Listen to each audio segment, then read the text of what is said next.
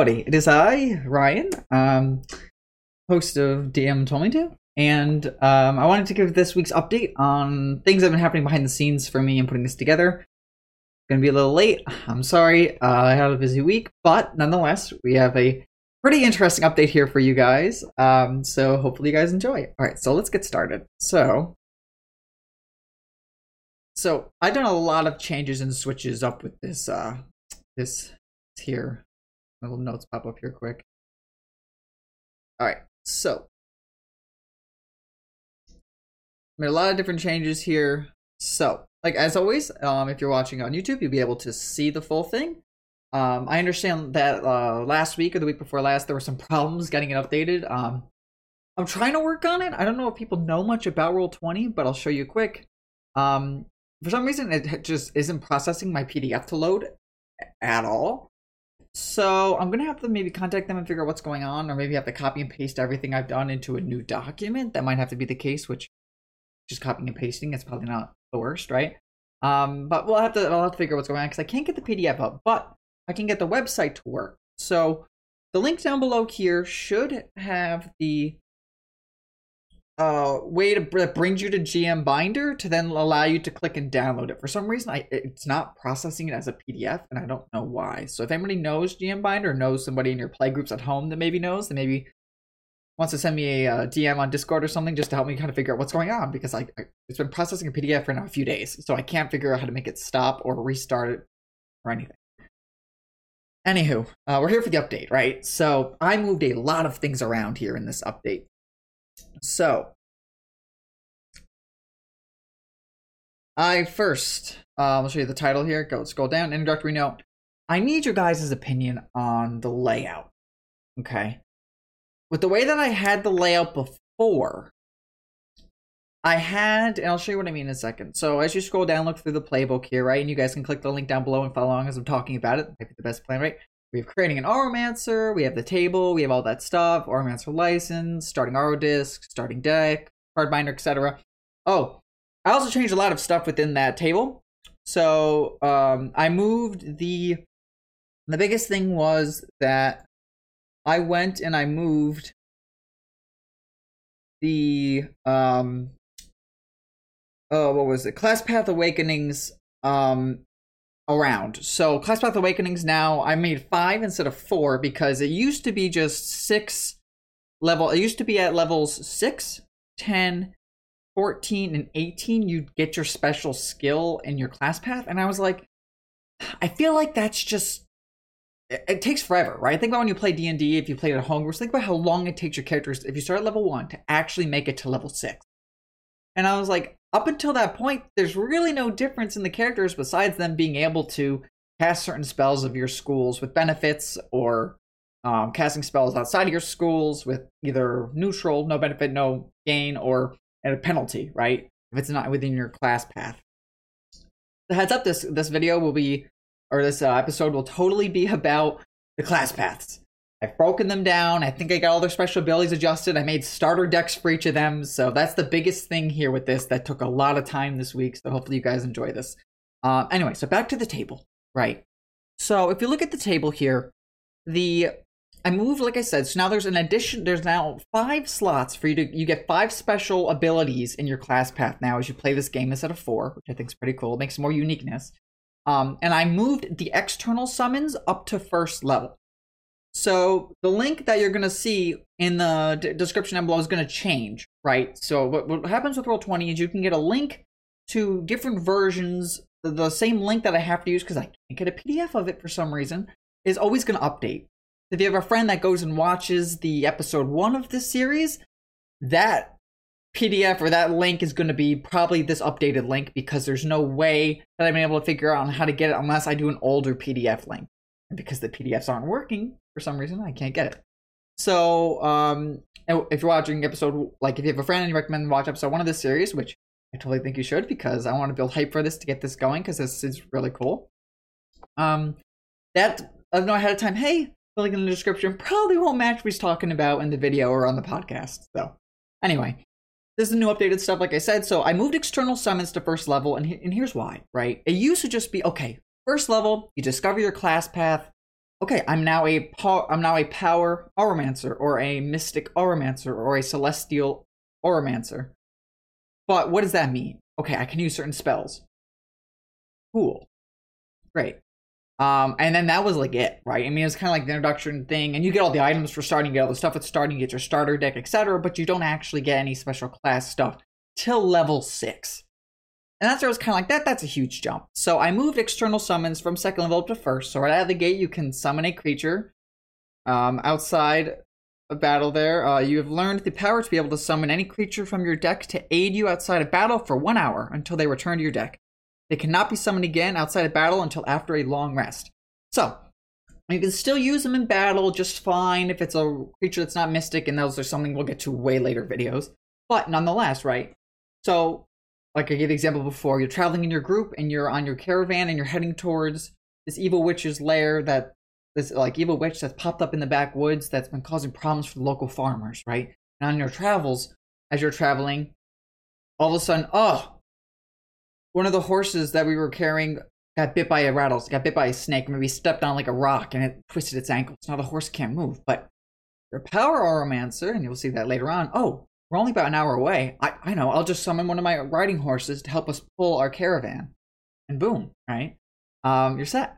So that's a cool implementation there. I think starting at level 1 gives players the feel of, and like I said, right, this game takes a collaboration of all the popular ideas in media. It takes a little bit of ideas from this, a little bit of ideas from that. I mean, nothing's copyrighted, obviously, but like, little ideas. So it's like, I've taken like the idea of having creatures out in the form of like your Pokemon, right? Take the card collection aspect of Yu-Gi-Oh! Magic together, put them into here. So this is like a whole shebang of all different fantasy ideas and games, but it is just D&D, right? So that's where it gets cool. Anyway, like I said, I moved that up, and so now there's 5 slots for Class Path Awakening. So as soon as you reach level 2, then you get the special Class Path First bonus of being in your school. And most of those are deck building buffs. And you'll see that in a second. So that way you can help shape the rest of your class building to think, okay, I should look for creatures of this element. I'll tell that later. Okay, so just want to talk about that first. Now, after you scroll down, you're going to see a lot of different stuff. So I used to have it where after this first page, or is this page 2, right? The creating an auramancer, the first substance of the book, right? I then had it be following everything broken down from that table besides class paths. Next was the old way. So you could see, okay, what will I get at 11th level of Call of the Aura? What's that? I'll look right below the table in that description, and there they are. And some players, and I've looked in different D&D books, right?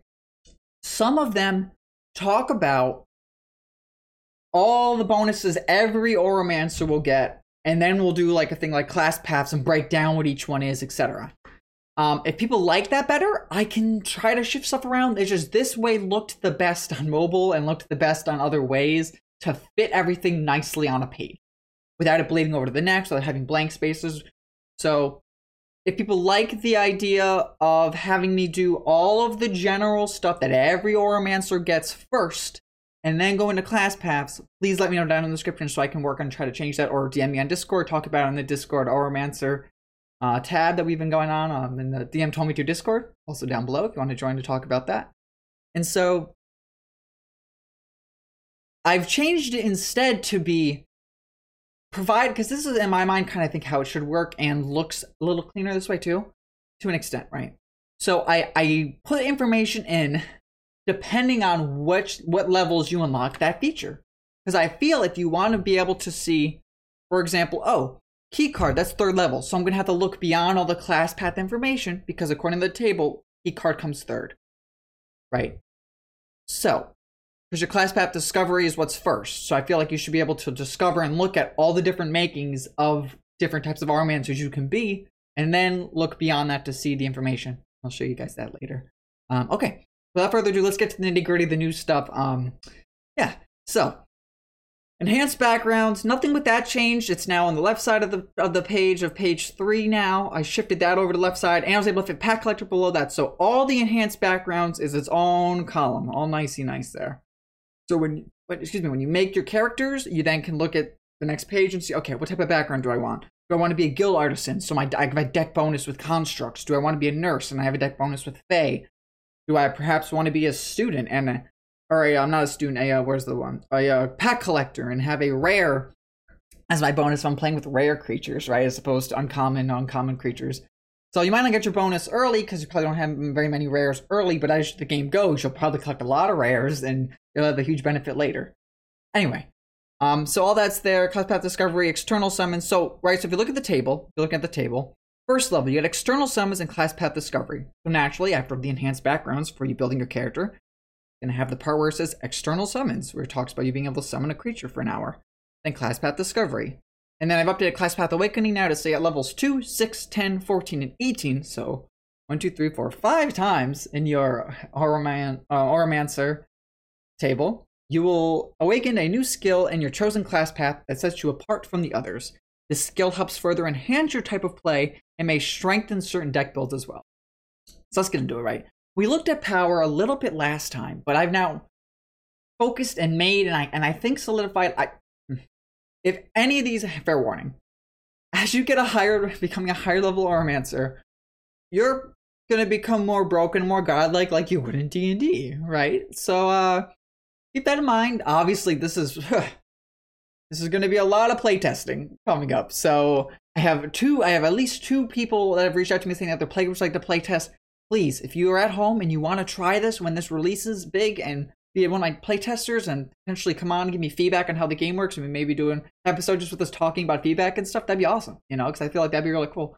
And I look forward to that, and your name will definitely be in like the credits as a thank you, and your name will be all that stuff. So yes, if you want to playtest with your playgroups at home, just reach out to me. Even leave a comment on the either the video if you're watching on YouTube, if you leave a comment on iTunes or Podbean or what have you, just so that I know and I can help try to establish people to playtest, because I'm going to need playtesters to make this balanced, Anyway, let's get into it. So, power class path. We talked about this a bit last time.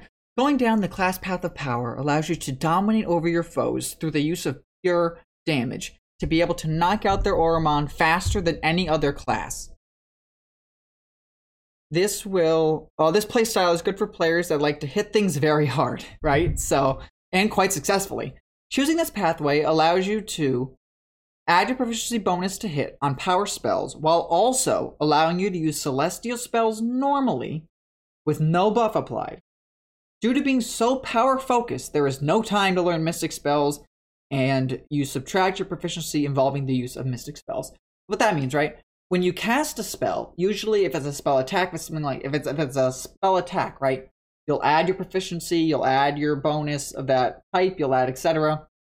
If it's a power spell and you do it for damage, like a spell attack, because power is about dealing damage, right? You can add your proficiency bonus, and as you play the game, your proficiency bonus grows larger, and thus you hit harder with them. But on that same notion, you try to cast a mystic spell when you're in the power class path, will cause you to instead have to subtract greater, because you're straying further away from that path, right? Picture almost like a 3-pronged tree, if you will, right? Or like a triangle with like one point in the middle and each one coming out the sides. You grow more in one end, but by you growing in one end, you then have the other one being neutral, but the other one's a lot further away. So while you're enhancing your power skills, you're also neglecting your use of mystics through time and thus having a greater penalty. So this class path's awakenings are Haste of Power, Language of Power, Eyes of Exposure, Critical Strike, and then your last skill, Pure Power. We'll go into the power starting deck here for a second. I'm just going to move some things quick on my end. Okay, I got a new mic set up for my birthday, so really liking it, really taking it in. I think it looks great. But anywho, let me also do this. Yeah. That. Okay, so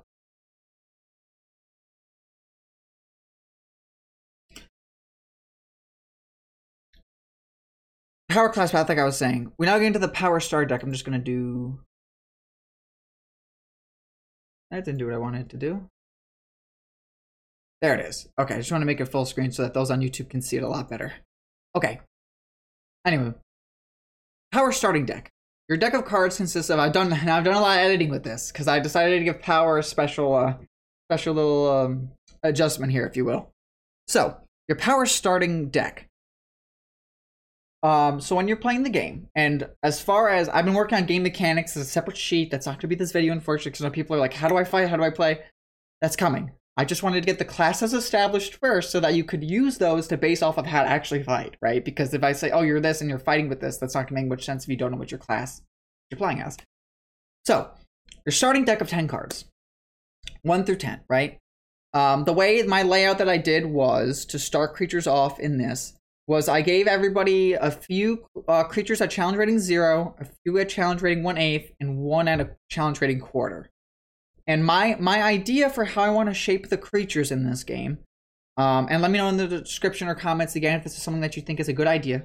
I'm still trying to focus on the idea. There's different tiers of levels of play in Dungeons and Dragons, right? You have 0 through 4, which are like, oh, new heroes in town. Then there's like 5 through 10, etc. So I was thinking of taking creatures of respective challenge ratings that fall to appear during those tiers of play and giving each of those creatures their own standings of common, uncommon, epic, etc. for how that they look as far as those terms of levels of play. For example, end game play, right? If you look at a creature in D&D such as the Kraken, okay? Doesn't have legendary resistance, doesn't have this stuff, but its challenge rating is really high, and you could see it as an end game level of play creature. But because it's not actually as tough as other creatures of those challenge ratings, it might not be a mystic level creature or even an epic. It might be a rare or what have you at that time. Now, those shouldn't change, meaning if something was an uncommon at the beginning level of play, it shouldn't become a common or less later on. But using it for the purposes of unlocking creatures to either A, appear in your worlds, or B, to get different card packs released in the shops based on your level or tier of play in the game, if that makes sense. So that way, level 1 players, if they don't save up tons of money, if they won at the lottery, maybe one doing arm wrestling in the bar every night or something, I don't know, to accrue a lot of money, that way that they can't buy a super high level pack that meant for like level 14, like the 3rd tier play, level of players, to then have it be a really OP pack that they can't. So for example, right, just Googled it quick. Levels 1 through 4 is like the 1st tier, right? So the 3rd tier being levels 11 through 16. If you save up enough money and you're able to buy a pack of 3rd tier play, you're probably going to see a lot of OP creatures in it compared to the beginning. And then that way there's some pack balance, right? Because you don't want, this is for DMs and for players, I'm sorry, but for DMs, ultimately, right? You don't want your players there casting, summoning high-level creatures like a adult red dragon to attack with. Well, dragons aren't even the best in D&D, I know. But nonetheless, against your first level encounter that you made for them to fight boars out in the woods, and they're here summoning adult dragons to breathe fire, and obviously. So, with that being in mind, these starting power decks are based on the first level tier of play, right? The starting heroes, the local heroes. That's it. The local heroes for tiers levels 1 through 4 of D&D. So as you as a hero will progress, you'll unlock the next levels of packs that you could buy, and in addition to the old ones, because you want to collect duplicates to combine the same cards to fuse them to make them stronger, etc. So it'll just unlock maybe the next shipment or the next updated version of packs. I think that's kind of how I want to do it. Instead of making every creature ever in D&D be accessible at any point, depending on if you roll high enough on a pack to get a mystic or legendary as the rare drop or the top tier drop, right? If you roll like a 98 on your D100, open the pack, it's like, oh my gosh, I got a Mind Flayer. You know what I mean? Like, oh, I'm just starting. No. That way there's some balance in the economy of buying packs and not having access to super strong creatures right out of the gate. Anywho, now that that's explained, I can get into the actual nitty gritty of what I got going on here for the starting decks. So again, as a heads up, like I was saying, the starter decks consists of 4 challenge rating 0 creatures, 3 challenge rating 1/8 creatures, and 1 challenge rating 1/4 creatures. And you're like, those sound so small. But if they're all like this in the world, right, in the beginning of the world, you're probably going to run into different challenge rating things, and you kind of want them for DMs, right? You kind of want your creatures in the world to be a little tougher than your players' creatures, because ultimately it's going to be your players summoning 3 to 6 creatures if they take 2 creatures to have their disc run out of power, right? You want to be able to have your creatures you throw at them throw some sort of challenge, if you will, especially if it's a boss, right? So, anywho. So the power starting deck for power people, I got Badger is in the first slot. So this is the D10 table. So I'm going to go right down the list of numbers, and then obviously if you can see my screen, you can see it. But anywho, power starting deck, right? So we're going to start here with the first one being Badger, second one being Giant Fire Beetle, third one being Crawling Claw, fourth one is the Vulture, fifth is Giant Crab, which I actually think I have to change Giant Crab now that I think about it. Giant Crab, oh no, Giant Crab is 1/8, we're fine. 1, 2, 3, 4, yeah, I have to actually change Giant, no, we're okay. Yeah, Giant Crab is 1/8, that's what I did, because I got rid of Basic Crab because I want to have Giant Crab. Most, if not all of these creatures that I said here are going to have an evolution. So that's something where I've been working on my side of in the background, doing creatures, organizing the spells into each class to see what I think is appropriate for each class to have. So I've been doing a lot of work behind the scenes. So I'm also sorry that this episode's a little bit later than usual, but anywho. So Badger at 1, Giant Fire Beetle 2, Crawling Claw at 3, Vulture at 4, Giant Crab at 5, Mastiff at 6, Mule at 7, Troglodyte at 8. Troglodyte being your strongest card, right? Your 1/4 card, and people are probably like, why Troglodyte? And then your spells being Chill Touch and a True Strike. So I feel like that encompasses the idea of a power class, right? You want to have those like stronger creatures that heal attacks, that have some oomph to them, while also having spells that can buff your creature's abilities like True Strike, or just be able to deal flat out damage like Chill Touch. Now getting into the Class Path Awakenings, the news that we're here for, etc. I do want to read quick Troglodyte for those at home there. So Troglodyte, if you're like, why is that the ace like not the ace monster, but why is that like the starting monster I chose to have it be? So Troglodytes are special in regards to how that they function, at least compared to I think other quarter level creatures that help solidify the idea of power class. And here's why. I'm just getting it quick in my book here. Troglodyte, okay. It has multi-attack. So I feel like that is a key pinnacle piece to the power class, right? You want to have creatures that hit often, hit harder. Important thing to note, its strength is 14, and that's going to be pertinent in a second. So it also has a stench ability, which any other creature that starts its turn within 5 feet of the Troglodyte must succeed on a DC 12 con saving throw. Or be poisoned until the start of the creature's next turn. On a successful save throw, the creature's immune to the stench, etc. It is disadvantage on attack rolls while it's in the sun, so there's a little bit of downside there, but its attack power, even if it has disadvantage, it makes 3 attacks. 1 with its bite and 2 with its claws. You're attacking 3 times with this guy, despite being in the sunlight and having disadvantage in your starting deck. Right, so that's already crazy. Despite having disadvantage. And each attack, while it does only deal each attack dealing 1d4 plus 2 slashing or piercing damage, respectively, depending if you're biting or clawing, that's still 3 attacks. So, and like I said, all this stuff's going to be playtesting. It might all be updated later, but for now, I think it's looking pretty good. So now we're going to get into the Class Path Awakenings for power. First one, Taste of Power. At level 2, you've been able to get the slightest taste from the aura on what it means to possess power. Your Auramon recognize this ability as an Auramancer of power, and as such are pushing themselves beyond their normal limits for you. Your Auramon of strength score 13 and higher get a +1 to hit on each of their attack. Your Troglodyte that gets a +4 to hit now has a +5 for each of its attacks. In addition to that, I believe, if I remember picking correctly, going back to the back of the book quick, let me see, we got Mule and Mastiff, right? Let me see if I did this right. So, the strength score of 13 or higher. So that kind of helps shape how you want your deck to function, right? So, Mastiff has a strength of 13. So the Mastiff, when it does its attacks, will get a +1, and Mastiffs also can help make creatures be knocked prone to help you. And I thought I had Mule here. I can't hear it. I thought I did. Let me see. Mule, I believe, I also picked it as well because of its strength. So I try to throw in some starting cards that help with your first level 2 power. In case if you're going out exploring, yeah, there's Mule has a strength of 14. Okay.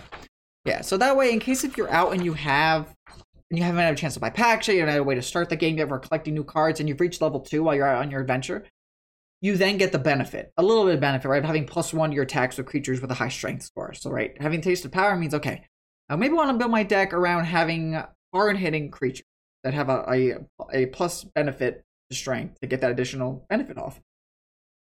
Simply Taste of Power, right, creatures with strength 13 or higher, +1 to hit. All right, playing the game, now as you're leveling up, you now reach 6th level. You now, as 6th level, has gotten additional deck slots at that point, right, at 5th level. You've had your enhancement, which is taking a little refresher, right? If you get enhancement, you can either give one of your cards a feat one time per card. Like, so that one creature could get a feat. You could get a feat yourself, or you could get ability score improvement.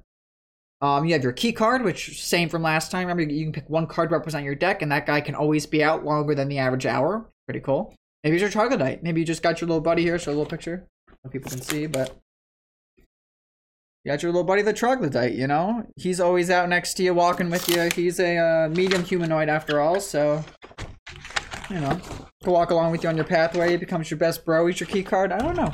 You know, just different ideas. So the adventure group's traveling around with the creatures that they have, and yeah. You're exploring around level 6. At level 6, with you being a young Auramancer of the Power Path, the Aura has bestowed you with Speaking of the Ancients of Power. You may, with speaking a battle chant once per short rest. Pretty cool, so you don't have to take a long rest to use this ability. Cause your Auramon to roll 2 additional damage die on one of their successful hits on a target. So you roll to hit something, you notice that it hits, your character chants this battle chant, and as thus, your creature can roll 2 additional damage dice. Pretty cool, right? And that scales. Obviously, you have creatures that you control that hit for D10s. That's potentially 20 more damage once per short rest you could do to that creature one time, right? So, and it's when you roll successfully hit on target.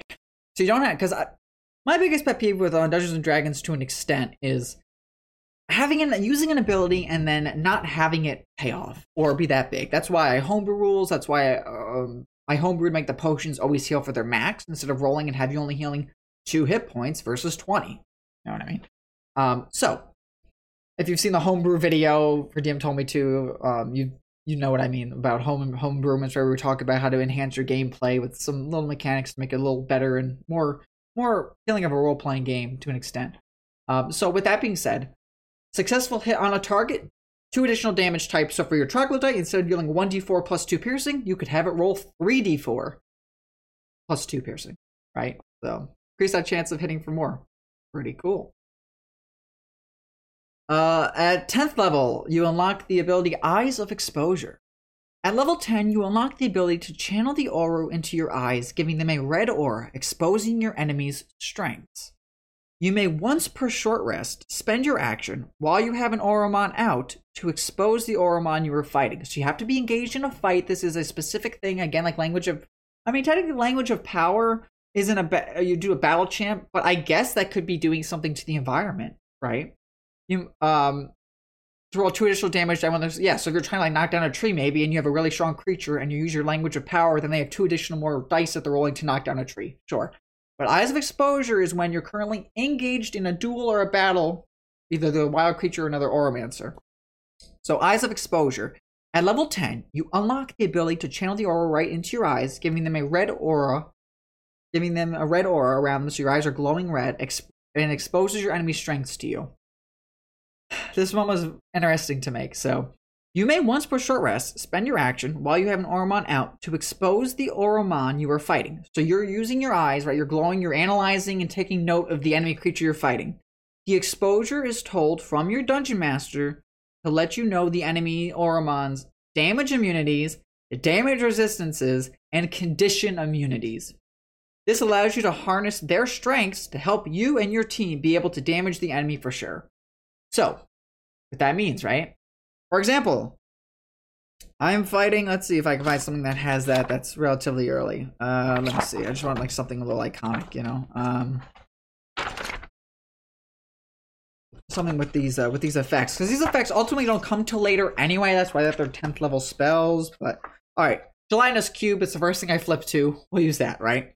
let's say you use your Eyes of Exposure, your eyes are glowing red, you're analyzing, taking note of all the different pinpoints that are on the gelatinous cube that's in front of your group as it's flopping its way towards you down the hallway. Condition immunity. It can't be blind, it can't be charmed, it can't be deafened, it can't be exhaustion, it can't be frightened, or it can't be knocked prone. I mean, obviously it's a cube, so most of these things won't apply. But now you know that. So, for example, your Mastiff that's out, your dog that can knock something prone, won't be able to do that to this gelatinous cube. So, you're then like, okay, I guess I have to switch out my Oromon, do what I have to do so that I can actually not and hit this thing and deal it for actual damage. Now, it doesn't... There's a lot of different abilities in Dungeons & Dragons, right? So, for example, with the Troglodyte, I didn't want to make it be that you can see their weakness because there's far too many, and then that exposes to, well, what's the weakness, what's the creature's ability, etc. So I just wanted to do it as, what does this creature have that makes it strong, that you're able to pick up on, so that way you don't waste your turn doing something that they're immune to, right? So, okay, skeleton. Perfect.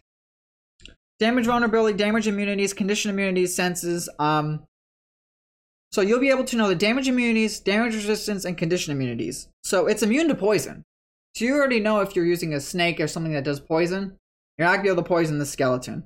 It's also immune to being exhaustion or poisoned, obviously. So you can't exhaust this creature if you're using a psychic spell, or you can't poison if you're using rattlesnakes. But now you know that as the creator. So you can say to your buddy who's a mystic guy, like, hey, switch out your snake for something else because you're not going to be able to poison the skeleton. And then that way it gives the players a little bit of an edge. Because as Dungeon Master, you know what they have. You know the creatures they're using. They don't know anything you're going to throw at them. So at least this way, your players can at least get a little heads up once per short rest on on one creature that they're fighting. So if the multiple things are coming at them, they can scan one thing, but they can't scan everything. You know what I mean? So there's levels of balance, and you're at 10th level. So, you know, I figure at that point, you're fighting creatures, you're building a deck, you kind of have different creatures that can do different types of damage. So you've taken note of that, and you're kind of like, all right, this thing can't take any piercing. Fine. I will switch out to a creature that's not doing piercing damage. So that's just where that comes in. Yeah. So 14th level, Critical Strike. So this is where your real power class will start to show, right? At 14th level, you can feel the power of the Oru coursing through your veins. When you cast casting through your veins when you cast a power spell. This power is something that mere Oromancers could only dream of, as you've almost mastered the art of pure power. Once per day, you may treat a power spell card's damage as if it was a critical. Yep. So, like I said, the stuff will have to be play tested, but because a lot of things in this world, if it's a boss monster, I usually assume it itself is going to be an Oromancer and a duelist summoning creatures of its kind to help it fight. So yes, while you can one time make one of your spells damage, it has to be a pure power spell. It has to be a power spell card, so specifically to your class. Deal damage as if it was a critical. So your fireball doubles in damage. But that's it. Once per day. So I was originally thinking of doing a per long rest, but then I was like, nothing technically stops your players from just taking long rests in between each battle so that your power guy can always come out and just sling a gigantic fireball at the group, at the enemy, and just outright kill it. That's why I felt once per day is a little better. We could talk about that more in the comments descriptions on if we think that critical, or especially on the Discord, right? If we think Critical Strike might be too OP, but because it's once per day, I think we might be all right.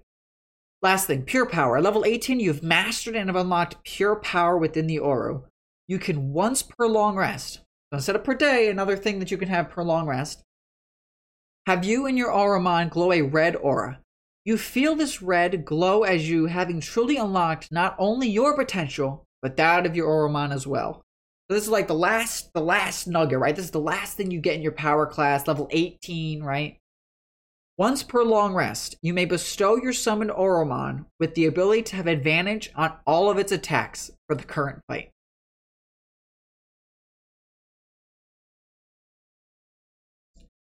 So, level 14, you can then deal double damage once per day with a spell. Level 18, right? This is the last tier. So they're all going to have OP things at their last level as a heads up, because that's how D&D is, right? Usually scale and power usually get stronger, usually unlock really strong abilities later on in the game. So once per long rest, you may bestow your summoned Oromon with the ability to have advantage on all of its attacks for the current fight.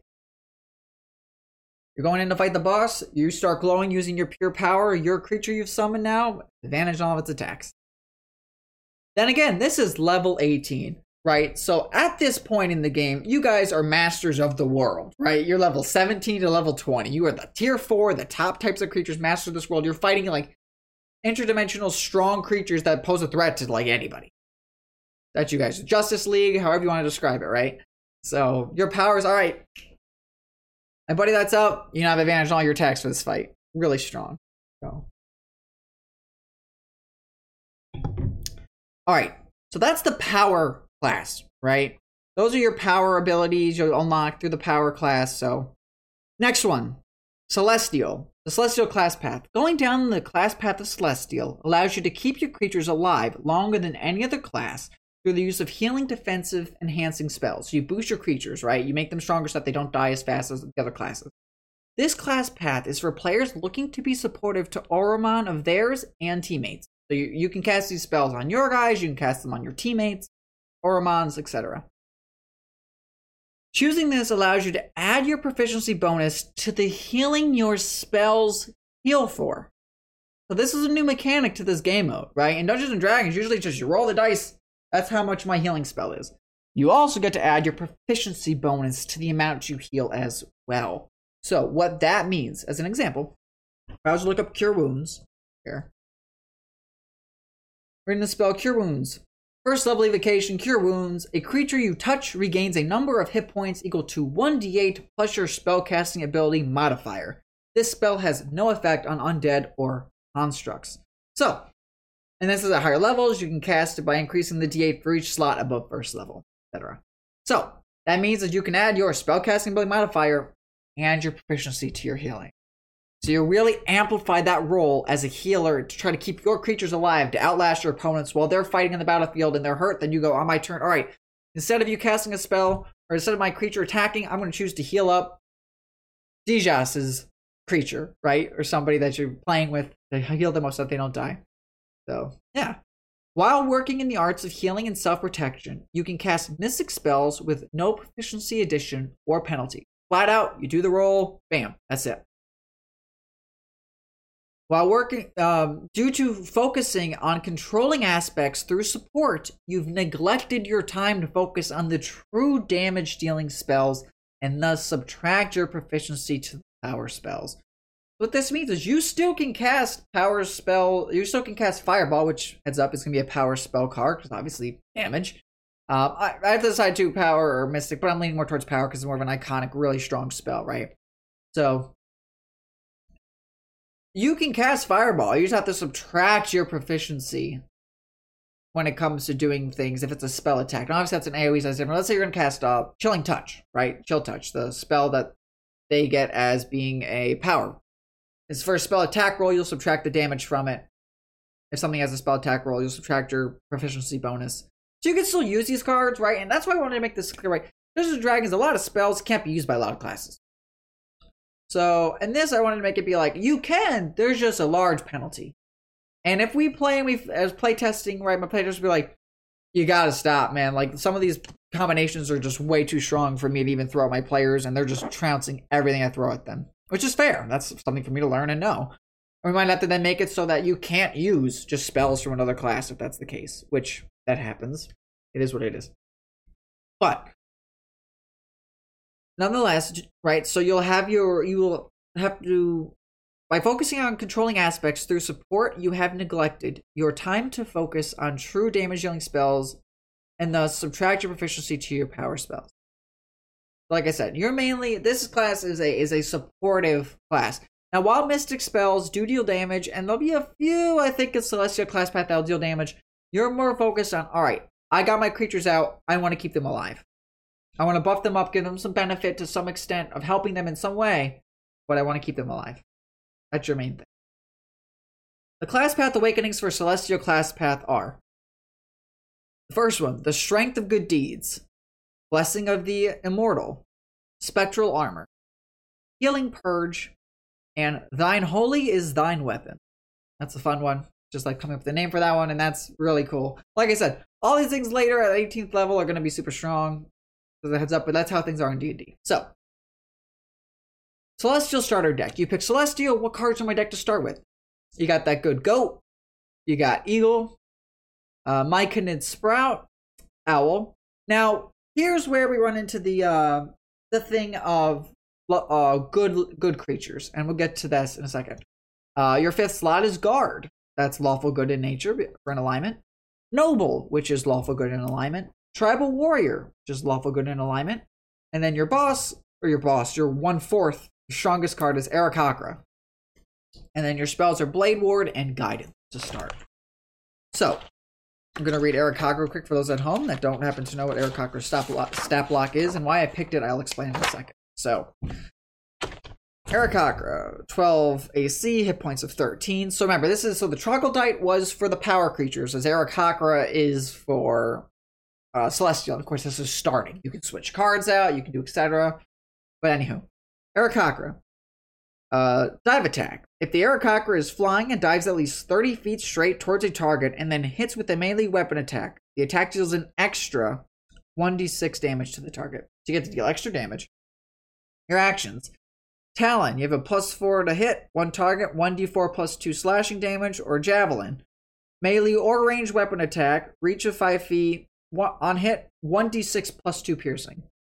What all this means is, while you don't have multi-attack like the Troglodyte, you are Aarakocras are neutral good instead of lawful good like the other ones there. But at 2nd level, using the first ability you unlock, the Strength of Good Deeds. At level 2, you begin to connect to the calling of the goodness of being a Celestial Oromancer. Any creature you command with an alignment of Chaotic Good, Neutral Good, or Lawful Good will receive a +1 to their attack rolls. So, let's fix that quick. So, what that means, right? Your Aarakocra now at level has +5s to hit because he's Neutral Good. And same thing for your Guards, Nobles, Tribal Warriors. Keep in mind with Aarakocra too, they have a flying speed of 50 feet. So, if you need something to fly up and take a look around camp, fly around quick and come back, make sure there's no enemies around for you to set up camp. You use your Aarakocra to do that outside of battle, right?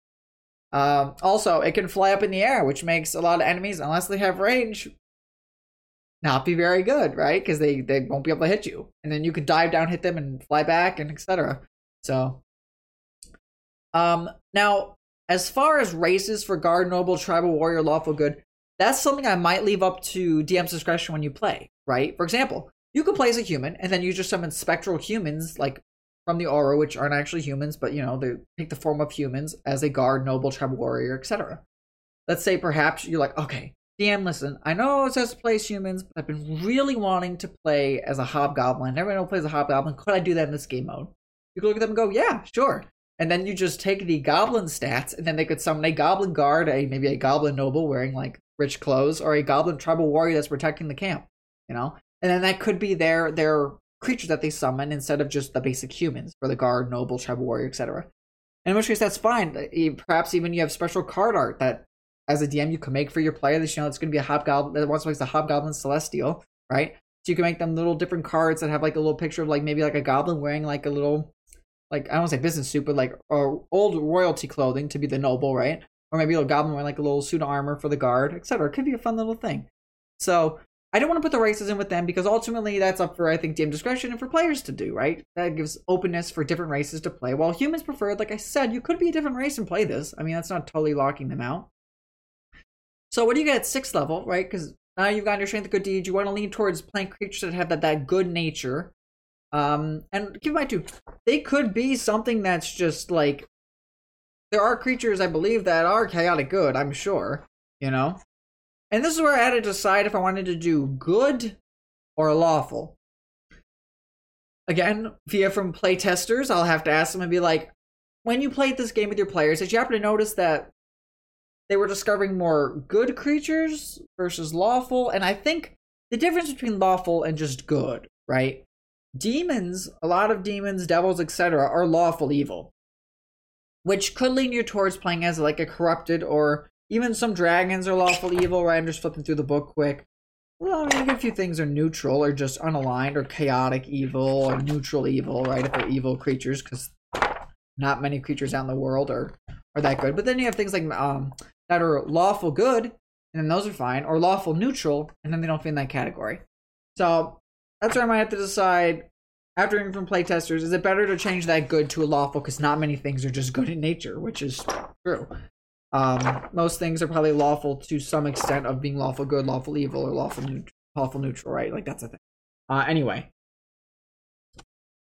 I carry on. Blessing of the Immortal at 6 levels. So you've now been playing for a bit, you got your few levels, got your spell upgrades, your slot upgrades, can hold more cards, all that. Blessing of the Immortal. At level 6, you understand the power of keeping creatures alive and how severe death is. The aura recognizes your knowledge of this ideal and will bestow upon you the power of Blessing of the Immortal. Once per short rest. In a battle, you may spend an action to give this blessing to any Auramon of your choice. Your creature glows a yellow aura to indicate they have the blessing. This blessing will cause the Auramon to not die upon reaching 0 hit points, but instead will stay alive at 1. Once. I wanted to put that in there. So basically, right, it's like playing as an orc in D&D, right? Because orcs have this class feature that, unless I'm mistaken, let me see here. Oh, that's not what I wanted. Orcs, if I remember correctly, have this feature that allow them to not be knocked down, right? They have this feature called that lets them bring them back at 1 hit point. I'm trying to remember what it's called. Sorry. Looking it up. I can find it. Anyway, because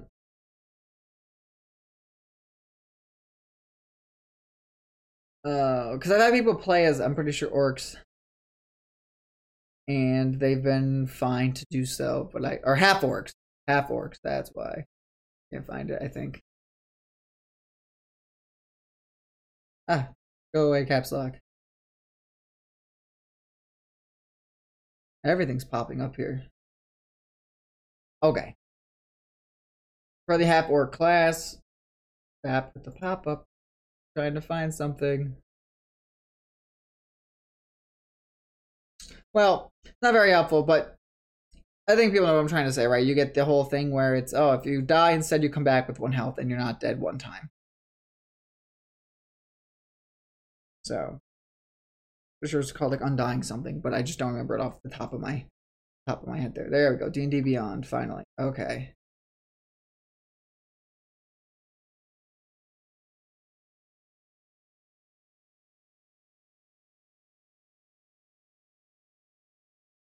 Anywho, I digress. So basically, yeah, you can give one of your Auramons the ability to not die 1 time. Instead of them going to your graveyard or being knocked out and dying, they'll come back with 1. Which could be huge. If you're neck to neck with dealing with a bad guy and they just do like an AoE spell and cause all you and your buddy's mons to all your buddy's Auramons get knocked out and go to the graveyard, yours will then, instead of going there, will come back. 1 health. And then it's your turn. Right? Because they just did their actions. So now you can go in and punch or hit or do whatever you gotta do. And that gives you that extra survivability just a little bit. So. Relentless Endurance. When you're found it, by the way, for orcs. When you're reduced to 0 hit points but not killed outright, you can drop to 1 hit point instead. You can't use this feature again until you finish a long rest. So. I want to give you guys the power of that, but it's going to be a short rest. So technically you could take a rest in between each fight to give that to one of your Auramons 1 time. If that seems too OP, we'll change it, but I think that's fine. Yeah, that's basically it for level 6, Blessing of the Immortal. Level 10, Spectral Armor. Now we get into some of the fun stuff of being a Celestial class path in addition to the other stuff. But at level 10, you feel your bond with the healing arts of the Oro cloak your body like a spectral suit of armor. It enhances your healing spell cards with the same protective gift. Once per long rest, you can choose, after rolling to heal a target, in addition of healing them, increase their AC by 10% of the numbers rolled on the dice. The thing to remember is, natural 10% by, I want to change that from numbers rolled on the dice to total. Let me just fix that quick. For the AC by the number of the total. So, a target, in addition to healing them, increase their AC by 10% of the numbers of the number total. That way, and it says a thing, and then I say right after that, thing to remember is natural 20s always hit despite the AC of an Oromon, right? So, example, let's say you heal 20 HP heal, it says example, 20 HP heal from a spell will, in addition, increase that Oromon's AC by 2 till the battle ends. So it's like, oh, my guy's hurt. I'm going to heal them 20 health points, and now their AC is increased by 2 by them getting this yellow spectrally armor around them. So, not only does it heal your creatures, it then makes sure that it enhances the chance of them getting hit again. It will lower the chance of them being hit again. That's it. Right? So your creatures have a higher armor class, which makes it now a lot harder to hit. And that could be pretty impactful, right? You have a creature with an AC of 17. Now that AC becomes a 19 if you heal them 20. So, Healing Purge. At level 14, you have demonstrated your dedication to not only care for your Oromon, but that of your teammates as well. The aura rewards you with the ability of Healing Purge once during a short rest. You may cause your healing spell to heal twice the amount rolled and then apply spectral armor. So, you can use this with spectral armor, right? That's basically what this is saying. Let me see. You heal twice the amount rolled. And then you may use this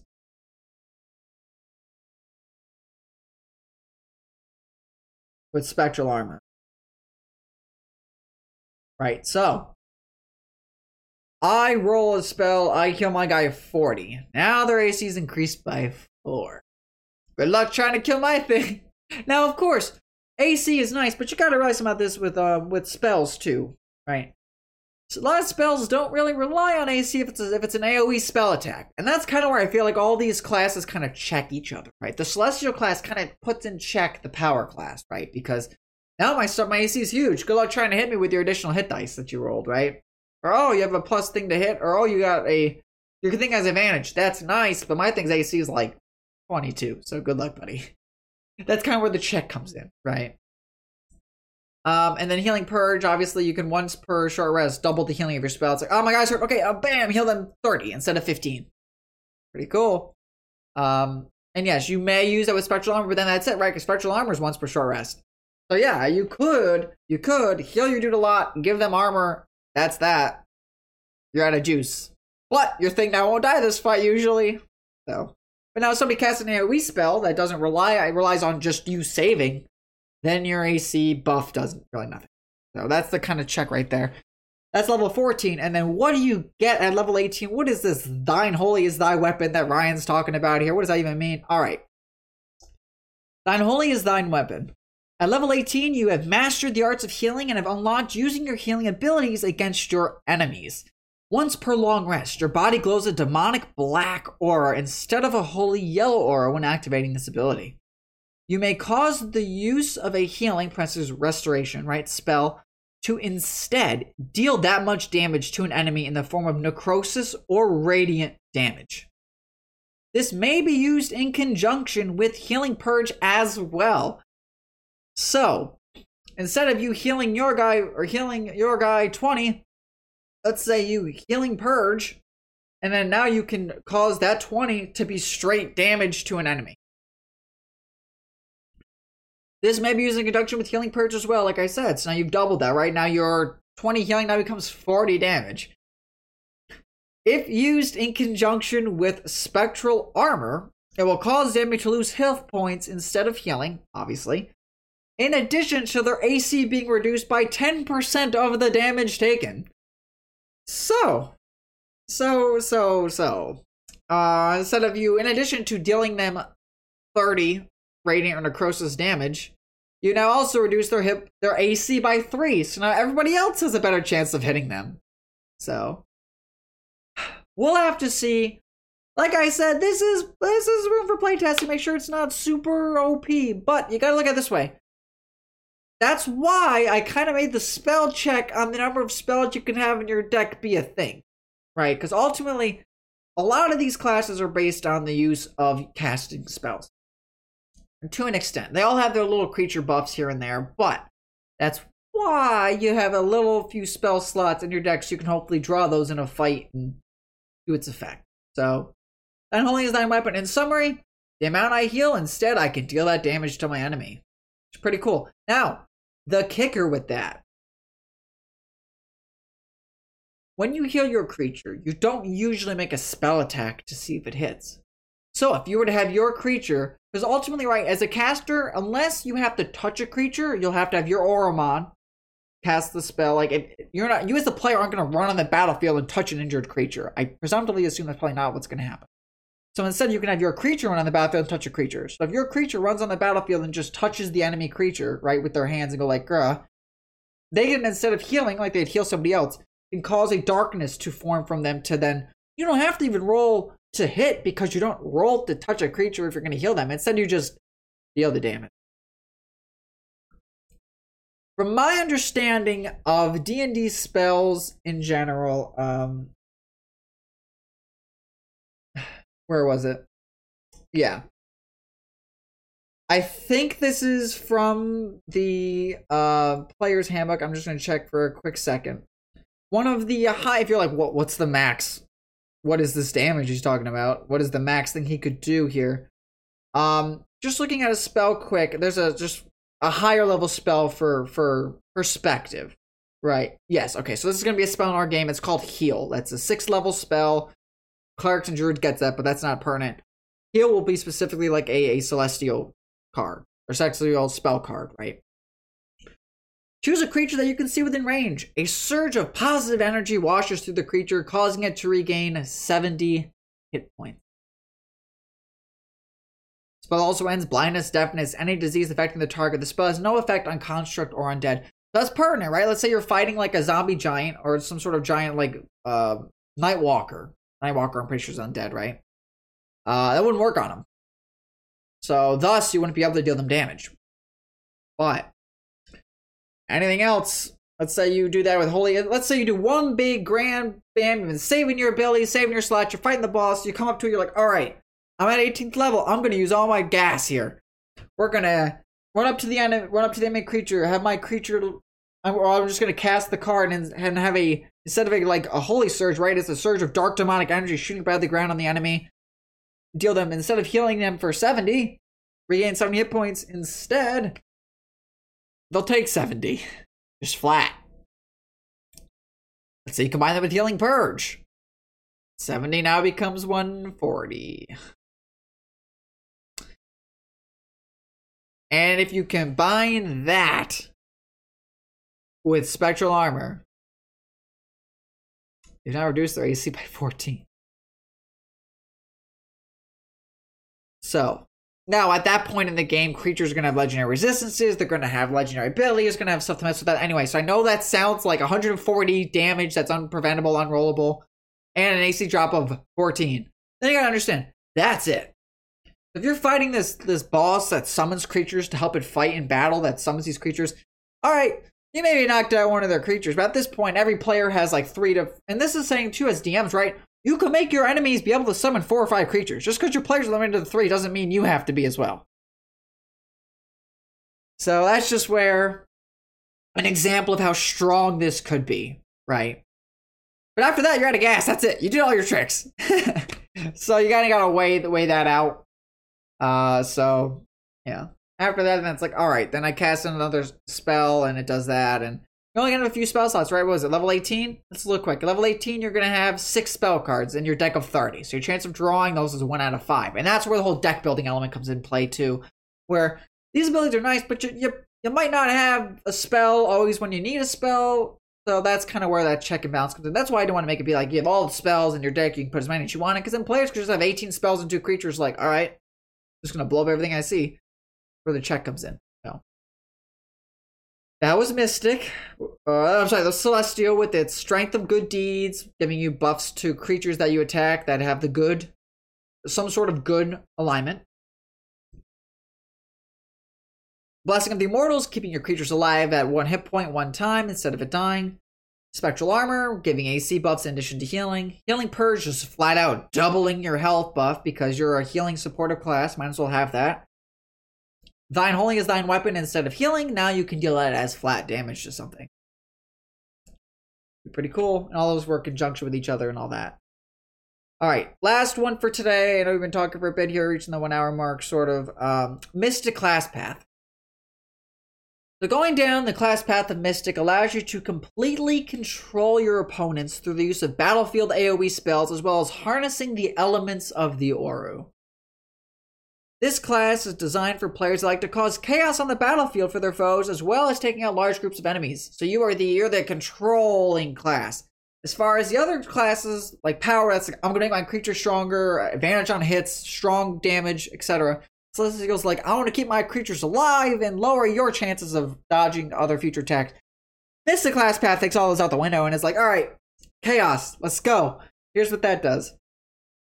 By being chaotic in nature, you'll be able to add proficiency bonus to Mystic cards, as well as being able to cast power cards with no benefits or hindrance. But due to your studying elements, supposed to say elements, not elementals. Fix that quick there.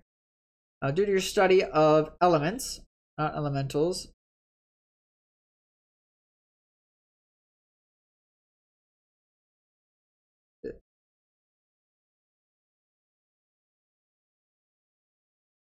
Elements. There it is. Okay. Your study into the elements and battlefield controlling aspects, you've neglected your connection to the way of medicine. As thus, you'll reduce your celestial cards by your proficiency score due to using chemicals as a form of harm. You're the alchemist, right? You're the AoE controlling effects like Mystic Pattern, causing them to fall unconscious, casting sleep. You're the chaotic kind of wildy of the classes, right? You're like, all right. DM's like, all right, group of these 15 goblins come running at you guys. You're a higher level. You're like, all right. Cloud kill, let's go. You just have this moving cloud of like death come rolling across the battlefield towards them. So you're the AoE kind of controller guy, but you can't really heal. Your healing effects are reduced, etc. So you're all in on the power elementals and causing chaos for the enemy. So Mystic Class Path. The Class Path awakenings are Elementary, my dear Watson. Oru Spell Connection. So you think you can hide a Mystic's Brain Alteration, and a Chemical Genius. Let's get into what that means in a second after I describe their starting deck. So, Mystic's starting deck. You get Awakened Shrub, Scorpion, Homunculus, Spider. Then we go from the zeros right up to the 1/8. Flump, Diseased Giant Rat. Specifically, not Giant Rat, but specifically Diseased Giant Rat. In the player's handbook, you have to look at the little notion below Giant Rat to read about what it does. Poisonous Snake, and your ace, Steam Method.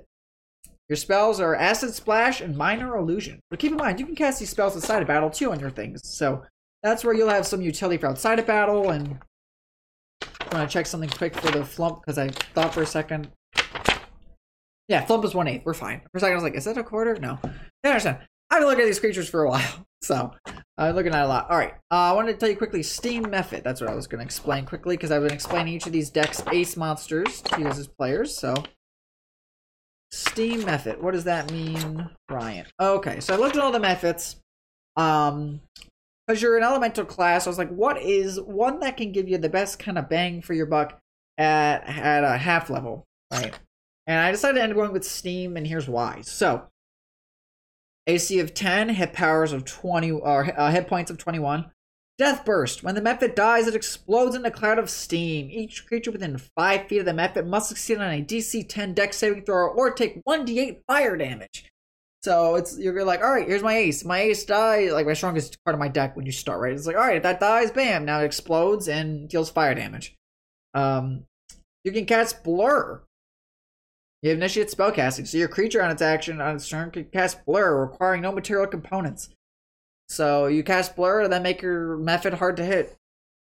Your attacks are Claw, which is just you attack one creature and 1d4 slashing plus 1d4 fire damage. So you have that little bit of elemental damage in there. And yeah, they released Steam Breath. So while the power deck is all about multi-attacking, hitting harder, celestial stuff, the Arcocra's about flying up in the air, dodging hits, flying back down, dealing damage because it's neutral. It's a neutral good there. Your Steam Mephit has Steam Breath with a recharge of 6. The Mephit exhales a 15-foot cone of scalding steam. Each creature in the area must succeed on a DC 10 dex saving throw, taking 1d8 fire damage on a failed save or half as much on a successful one. So there's your first, right? Your creature deals the AoE. That's what you're about. That's what your class identity is. You have 2 or 3 goblins come running at you. Your Mephit flies in front, does the Steam Breath, lights them on fire. Fun, right? Yeah. So I picked that because I was like, elemental creature, it itself is a small elemental, right? And so thus it can deal elemental damage, and you'll get the benefits for that when we go into elementary, my dear Watson. Your first tab, like your first element buff. At level 2, right? So we noticed with level 2 with the power class, level 2 creatures, if they have a strength of 13 or higher, they get a benefit. Celestials, if they have this Celestials, if they have the lawful good nature, trying to dive into different elements of creatures besides just the whole, if it's this type of creature, it gets this benefit. Right, try to encompass more openings, saying anything that's lawful good or anything with a good nature get a benefit. Anything with a strength of 13, power gets benefit. So for elementary, at level 2, you developed the basic arts of elemental damage and diseases. Any creature under your command that deals elemental damage or causes a disease with an attack get an additional +1 to hitting with those attacks. As well as enemies getting a -1 to saves against being hit by elemental damage from your creatures. I'm going to change that from your creatures to saying from your Oromon. Give me a second, because I had to go through and type stuff quick. So, Oromon. So, example, Steam Mephit. You do that Steam Breath. They need a DC 10 saving throw. Well, that's an elemental attack that causes elemental damage. So they're going to get a -1 to their save, whichever that is. So now if they're at that below that 10 mark, they're going to take that fire damage. As well as his claw attack being on only +2 to hit, a lot weaker than the other creatures, but because it's weaker because it deals slashing damage and fire damage, now you get an additional +1 to hitting with those attacks. Now your claw attack is a +3. A little better, right? This is at level 2. So, and I had to keep these in mind, like I said before, with being at level 2, you might not even have unlocked new cards to switch out for all ones in your deck, so. And some of those creatures in your starting deck have elemental damage, right? You got the Scorpion that deals poison, Diseased Giant Rat. Get to that. You know what? I'll probably just tell you what Diseased Giant Rat is because I didn't know myself. Like I said, I extensively looked at the monster manual for things that were fitting the theme of what I was trying to go for the class.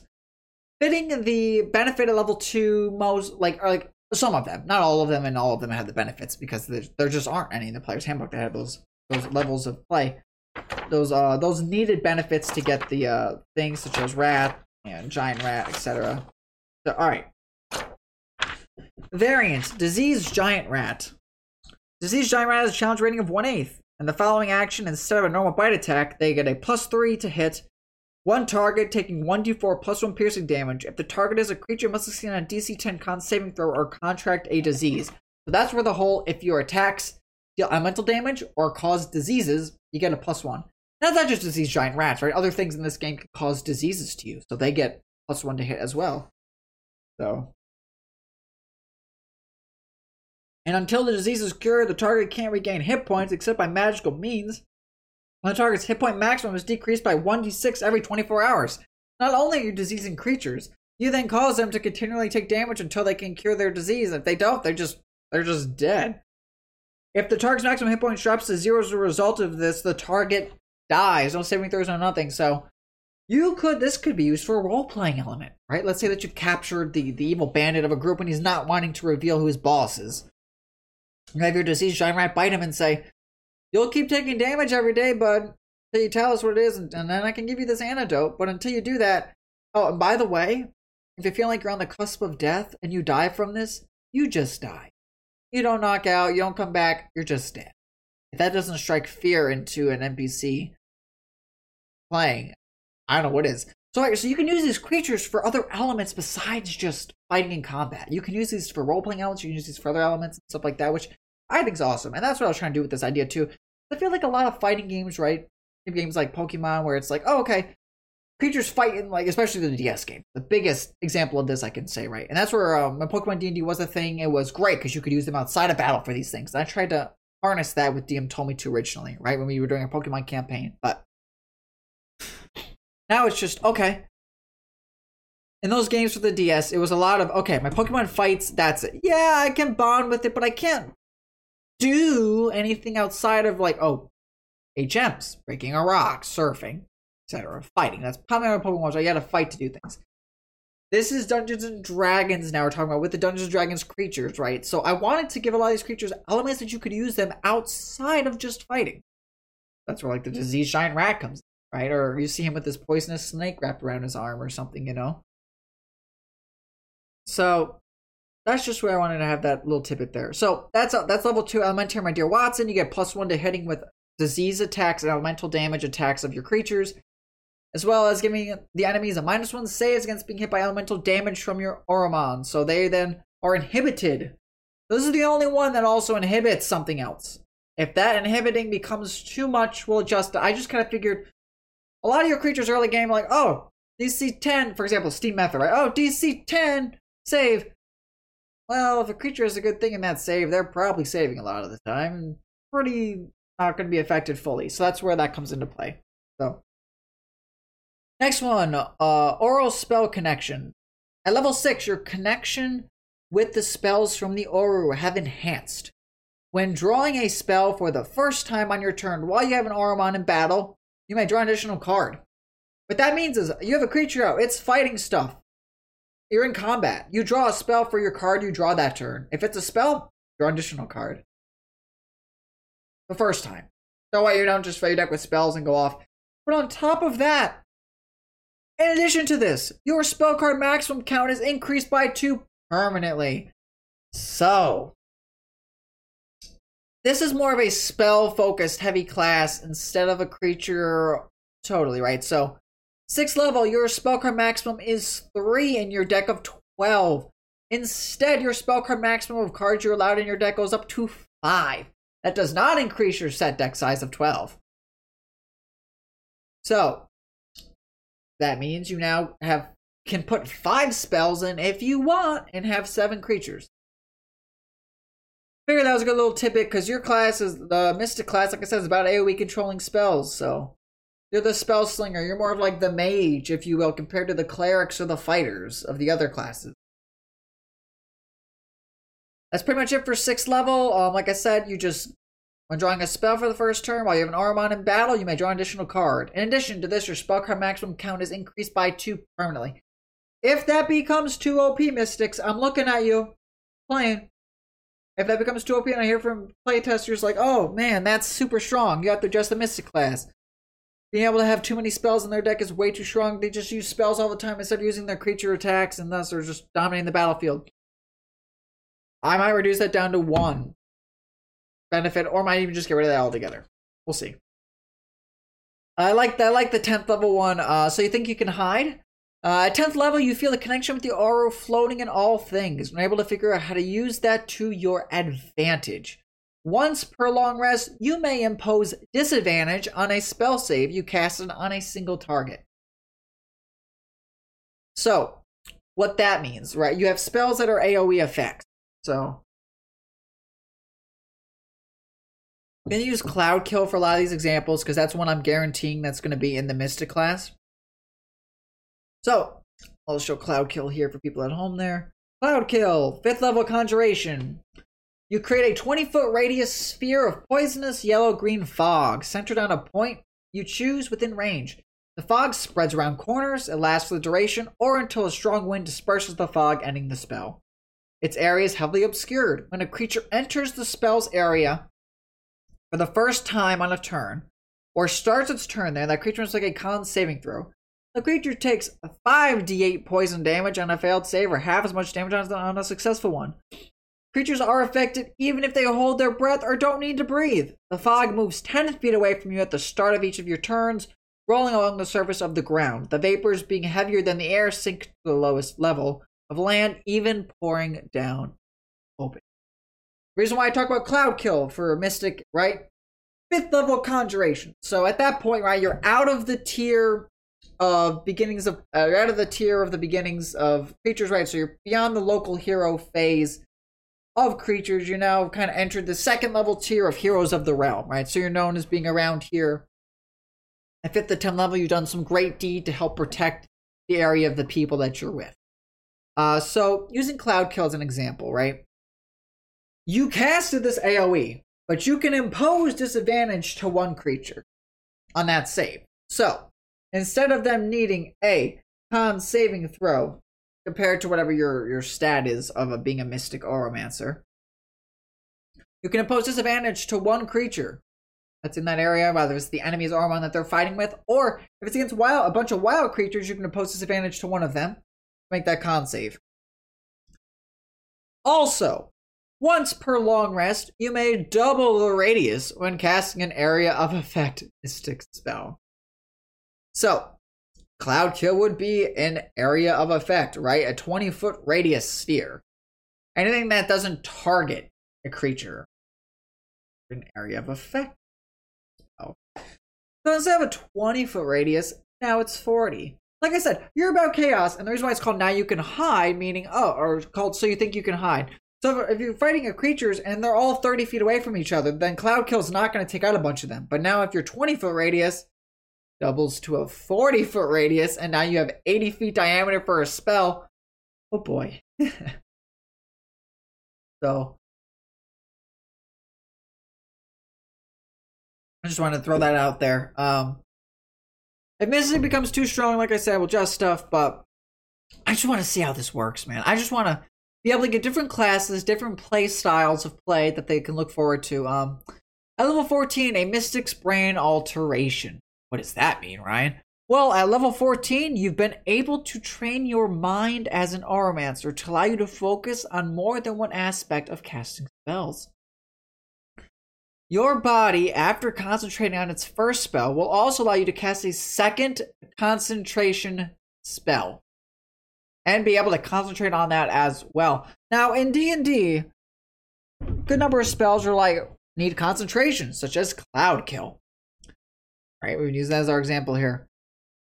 Instead, when your body does this, it will glow a light blue color. You will then have to make 2 concentration checks if you as the Oromancer take damage like you do if concentrating on one spell. What that means is, right, in Dungeons & Dragons, if you get hit for damage, you then have to roll to see if you keep your concentration.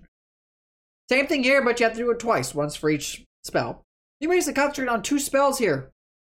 That is huge. When it comes to roleplay, it's huge when it comes to combat. And you have those additional deck slots. So you getting one of your concentration spells you want is probably pretty good. So we'll see if that becomes too much chaos. But at that point, you're level 14, right? You're on the cusp. You're right in the not on the cusp, but you're in the middle of from 11 to 16, right, of a master of the realm. You can now concentrate on 2 spells at once while your creatures are out there fighting. So, Chemical Genius is the last tier of the Mystic class path. At level 18, you've mastered the arts of using the elements within the Oro and have such figured out how to change their chemical composition. After you or your Oromon cast a Mystic spell that deals elemental damage, you may change the typing of that damage. An example would be having the spell Cloudkill be made of pure fire. So instead of this ghost, instead of this like gas, yellow-green gas, it's just wispy air that's exploded with fire instead of poison damage. Elements of spells are, and I put the whole element list there, acid, cold, fire, force, lightning, necrosis, poison, psychic, radiant, and thunder. That way, if you're fighting a creature that is immune to something that your power class guy's been able to tell you, like, oh hey, this creature, I didn't know this, but this creature here is immune to poison. So your chemical genius, your Cloudkill will do nothing against that skeleton we talked about earlier, right? But now you make that fire with all the skeletons goodbye. So, just for perspective on how that looks. So, figured at that point, right, you cast a spell, you then can change its chemical composition, and now deals the type of damage you want to benefit you. So, I was also thinking of possibly doing the idea of having you dual damage, have it be like fire and poison, and I was like, that might be just too much. So, with that, that is I think, the finalization of the class path discovery. So, right, at level 1, first level, you pick your class. You then can go into, when you're building, and that's nice too, when you're building your Oromancer, you then can decide, all right, what background will help me the most? Well, okay, I know that usually giants or certain things that are more physically strong than other things that benefits, but you're like, all right, I know that elementals deal elemental damage. So maybe when I'm building my character, I want to be if you're min-maxer, which is totally cool. If you are, totally cool. If you don't like min-maxers, whatever you have for your play style should be determined for your playgroup by asking your DM, right? Let's say you're like looking at your enhanced backgrounds we talked about last episode, and you're like, all right, sage. I want to be a sage because I like elementals. I like things that deal elemental damage, right? And what's the best one for that? Well, it's going to be playing as the mystic because your elements, things that deal elemental damage get a +1 to hit. So if you're min-maxer, you could be a sage mystic and just cast your spells that are elementals, but they get bonuses. And something to note too, a chemical genius, your Oromon casts mythic spells. Your creatures can cast spells as well. Right? You summon a spell casting creature. Such as if you summon a witch or a hag or, something along those lines. And those cast a spell that's outside of your school. Well, if you're chemical genius, you then can change that damage into something respectively that you want it to deal. That maybe the power guy told you that the enemy is immune to, you switch it, right? You then tell your hag, like, hey, don't deal this damage. Instead, your spell that you're casting remains the same damage, remains the same check, remains all that, but the damage type, the elemental type of that damage is going to change into your choice. So, what I might do is, after talking evaluation, I might make Thine Holy is Thine Weapon and Chemical Genius be a long rest to match that of Pure Power. Because just having those be a constant effect, I think might be a little too much here. So I think I'll change that right now here. So 18th level, you mastered this. Oh yeah, no, I didn't say once per long rest. For Thine Holy is Thine Weapon. I just checked. Yeah, it's once per long rest for that. So for Chemical Genius, I'm gonna have that be as well. Instead of being just after, I'm gonna have it be instead of after. Once per long rest. Just to match. That way you're not totally abusing that aspect. Alright, once per long rest, after you or your Oromon casts a mythic spell that deals elemental damage, you may change the typing of that damage. And then after that, so that's all what you get at first level. That's all making your character class path awakening. That's why I wanted to have all that first in the book, and then have beyond after all that. Then we go into the whole additional slot. So right at 5th level, you got every 5 level you get additional slots, right? Or no, 5th level, 9th level, 13th level, 17th level, your deck size increases and your set card maximum increases.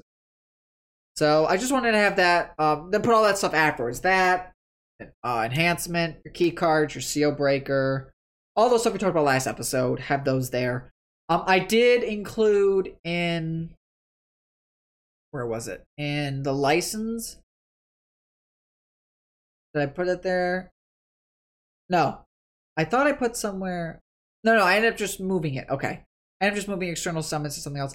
I wanted to say, let me check my notes, because I have a little notes on stuff I wanted to say. Yeah, so I talked about the changes to the Oromancer table. I added the other class awakening, just in summary, right, of what this episode was about. Alright. So I made changes to the Oromancer table, like I said. I added that additional class path awakening, moved external summons up to level 1, so you can summon creatures right out of the gate, outside of battle. Added another class awakening, like I said, and I moved around a lot of things. So in this document, it's going to be shifted around. A lot of stuff's going to be different than last time. But it's hopefully going to be better for mobile viewers. If you're a mobile viewer, I need you to let me know in the comments if it looks better. And then class path awakening / starter decks, like I said. So this episode, we went into the entire class path awakening. Right? So if I'm picking power class path now, I'm at level 1, you choose which path of the aura you want to go down, which skill tree, you will, right? Which tree that you want to go down, and you're like, all right, my power class path, I'm going to do these. So you'll know, okay, level 6, I'll be able to have my Oromon roll 2 additional dice. Level 10, I'll be able to, I'll get insight onto the enemies to know, okay, what are they immune to? What makes them strong? What should I switch out or tell my teammates, hey, don't cast fire on that. That thing's immune to fire. It doesn't look it, but it's immune to fire. Mystic, you better switch out, you know? Or if you want to be the Celestial and be like, all right, team, I'm here to heal you up, buff up your AC. Oh, listen, I know your thing, really strong unit, but its AC's weak. What if you made its AC stronger?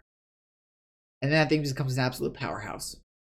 So, or you're Mystic and you're like, all right, I know we're gonna be like, let's say DMs, you're playing a campaign where it's like a war between different races and creatures in the world, and your Oromancers that you are is a special battalion of heroes that are going out and they have to go battle against.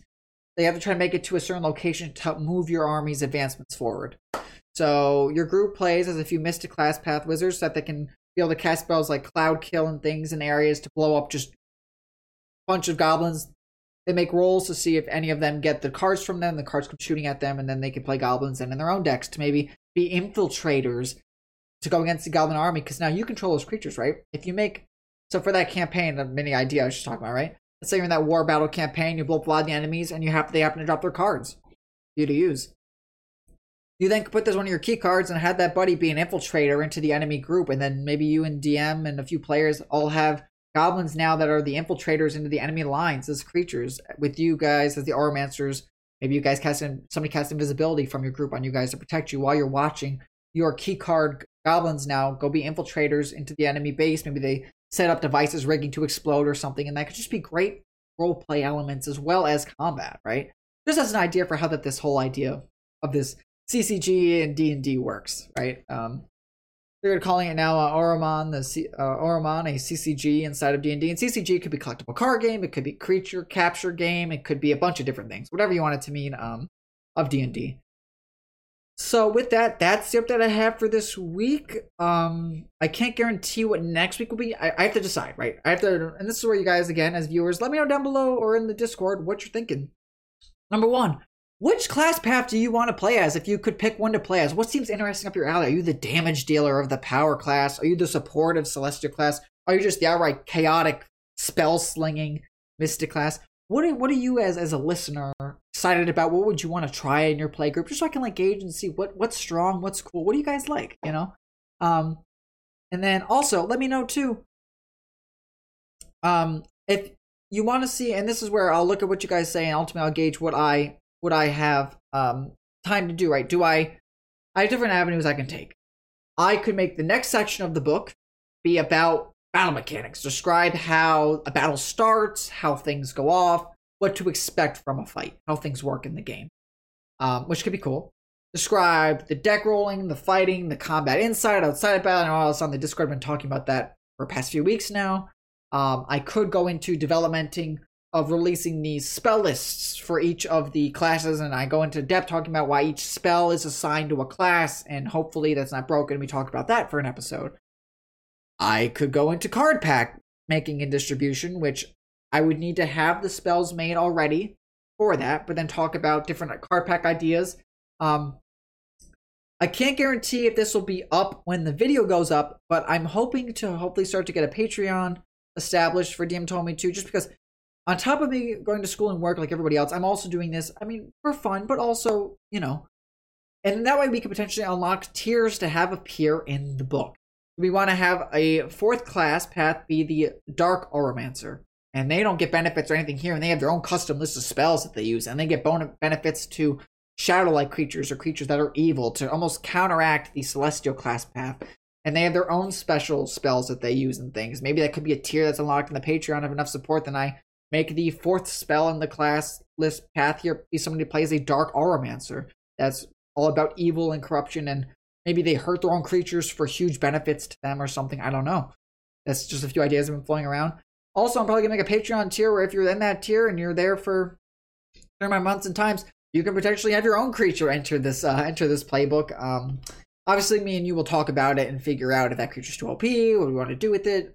Have you had those creatures have evolutions? If there's something where it's like, oh, you know, Ryan, I've drawn my... And this is where it's kind of like, I would prefer if you have an idea for a creature, maybe you find the own image, or I could find the image. It doesn't matter to me. Depends on what you want. But or if you're like, oh, I drew this creature that I really liked in a fantasy game that I played with my friends, and I could that incorporate here, and you and I talk about it, and then if you could see your own creature in the book someday for people to play as and use and cast from the cards and be able to collect and fight with, So that might be a tier in the Patreon too, being its own creature creation here or something, So I'm going to be updating the Patreon for this now, switching away from our old campaign idea into this new Oromon project idea. So hopefully if you have a couple extra dollars every month and you're like, listen, I want to support this project. I think what you're doing, Ryan, is awesome. And I want you to keep going good. And I want to be able to unlock benefits for this. And we could use that to potentially, right, if you reach certain tiers, be like, all right, we reached that tier on Patreon. Volvo expansion for Volvo's Guide to Monsters. That's over there. Or, oh, Xanathar's Guide to Everything. I want to now incorporate those spells and those mechanics into this game and stuff. That way it's away from just the basic player's handbook and it incorporates eventually all of D&D. But like I said, that is going to take time. That's going to take effort on my part. And as you guys are creating stuff as well, too, maybe we unlock a tier eventually on the Patreon that could allow me to make cards with pictures of all the creatures even and their evolutions. Because these creatures, you have to remember, I'm going to make evolutions with special abilities and mechanics as well. That'll hopefully help you fight and stuff you can encounter in the wild. And DMs could throw at you an evolution of a creature and have it drop its basic card for you to collect, So hopefully all these sound like cool ideas from you guys. And with that, I've done enough talking. But I wanted to say too, this episode should go up the day that I wanted to. Hopefully you guys have had a happy Easter. Hopefully if you have kids at home, hopefully you've been able to have a good morning with them.